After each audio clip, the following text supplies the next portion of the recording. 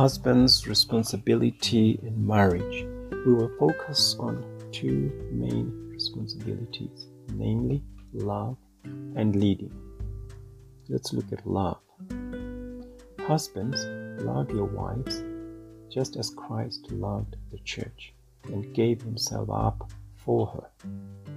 We find this instruction in Ephesians 5:25.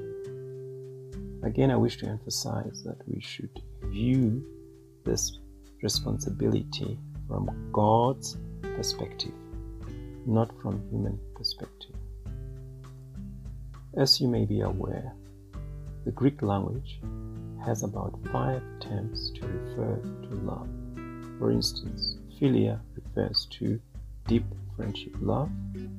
Eros refers to sexual love.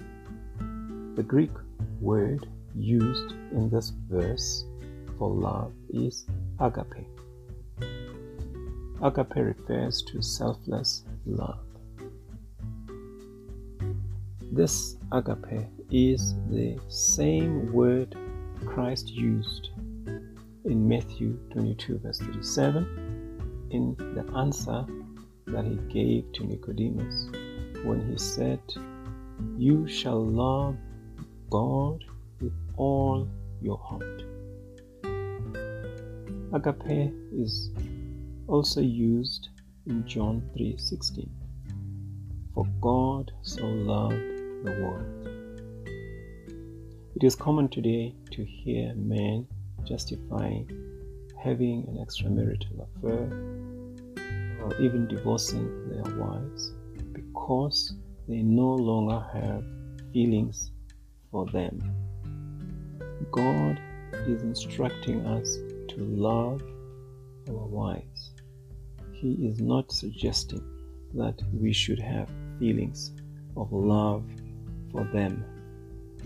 The foundation of the feelings that we have for our wives should be the agape love. Feelings of love that are not anchored on agape love are shallow and short-lived.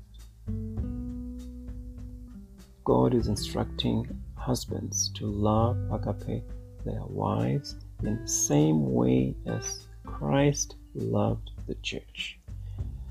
I wish to highlight the following aspects about this responsibility. 1. Agape love is given in obedience to Christ, not in response to your wife's performance. 2. It is based on an act of the will, not feelings. 3. Agape is love that seeks God's best for your wife. 4. It is a kind of love that sometimes demands a sacrificial action. It is not based on good intentions. A husband that is obedient to God and puts into practice the agape love is a husband that, among others, nourishes his wife by encouraging and enabling her to grow and develop her gifts and God-given abilities.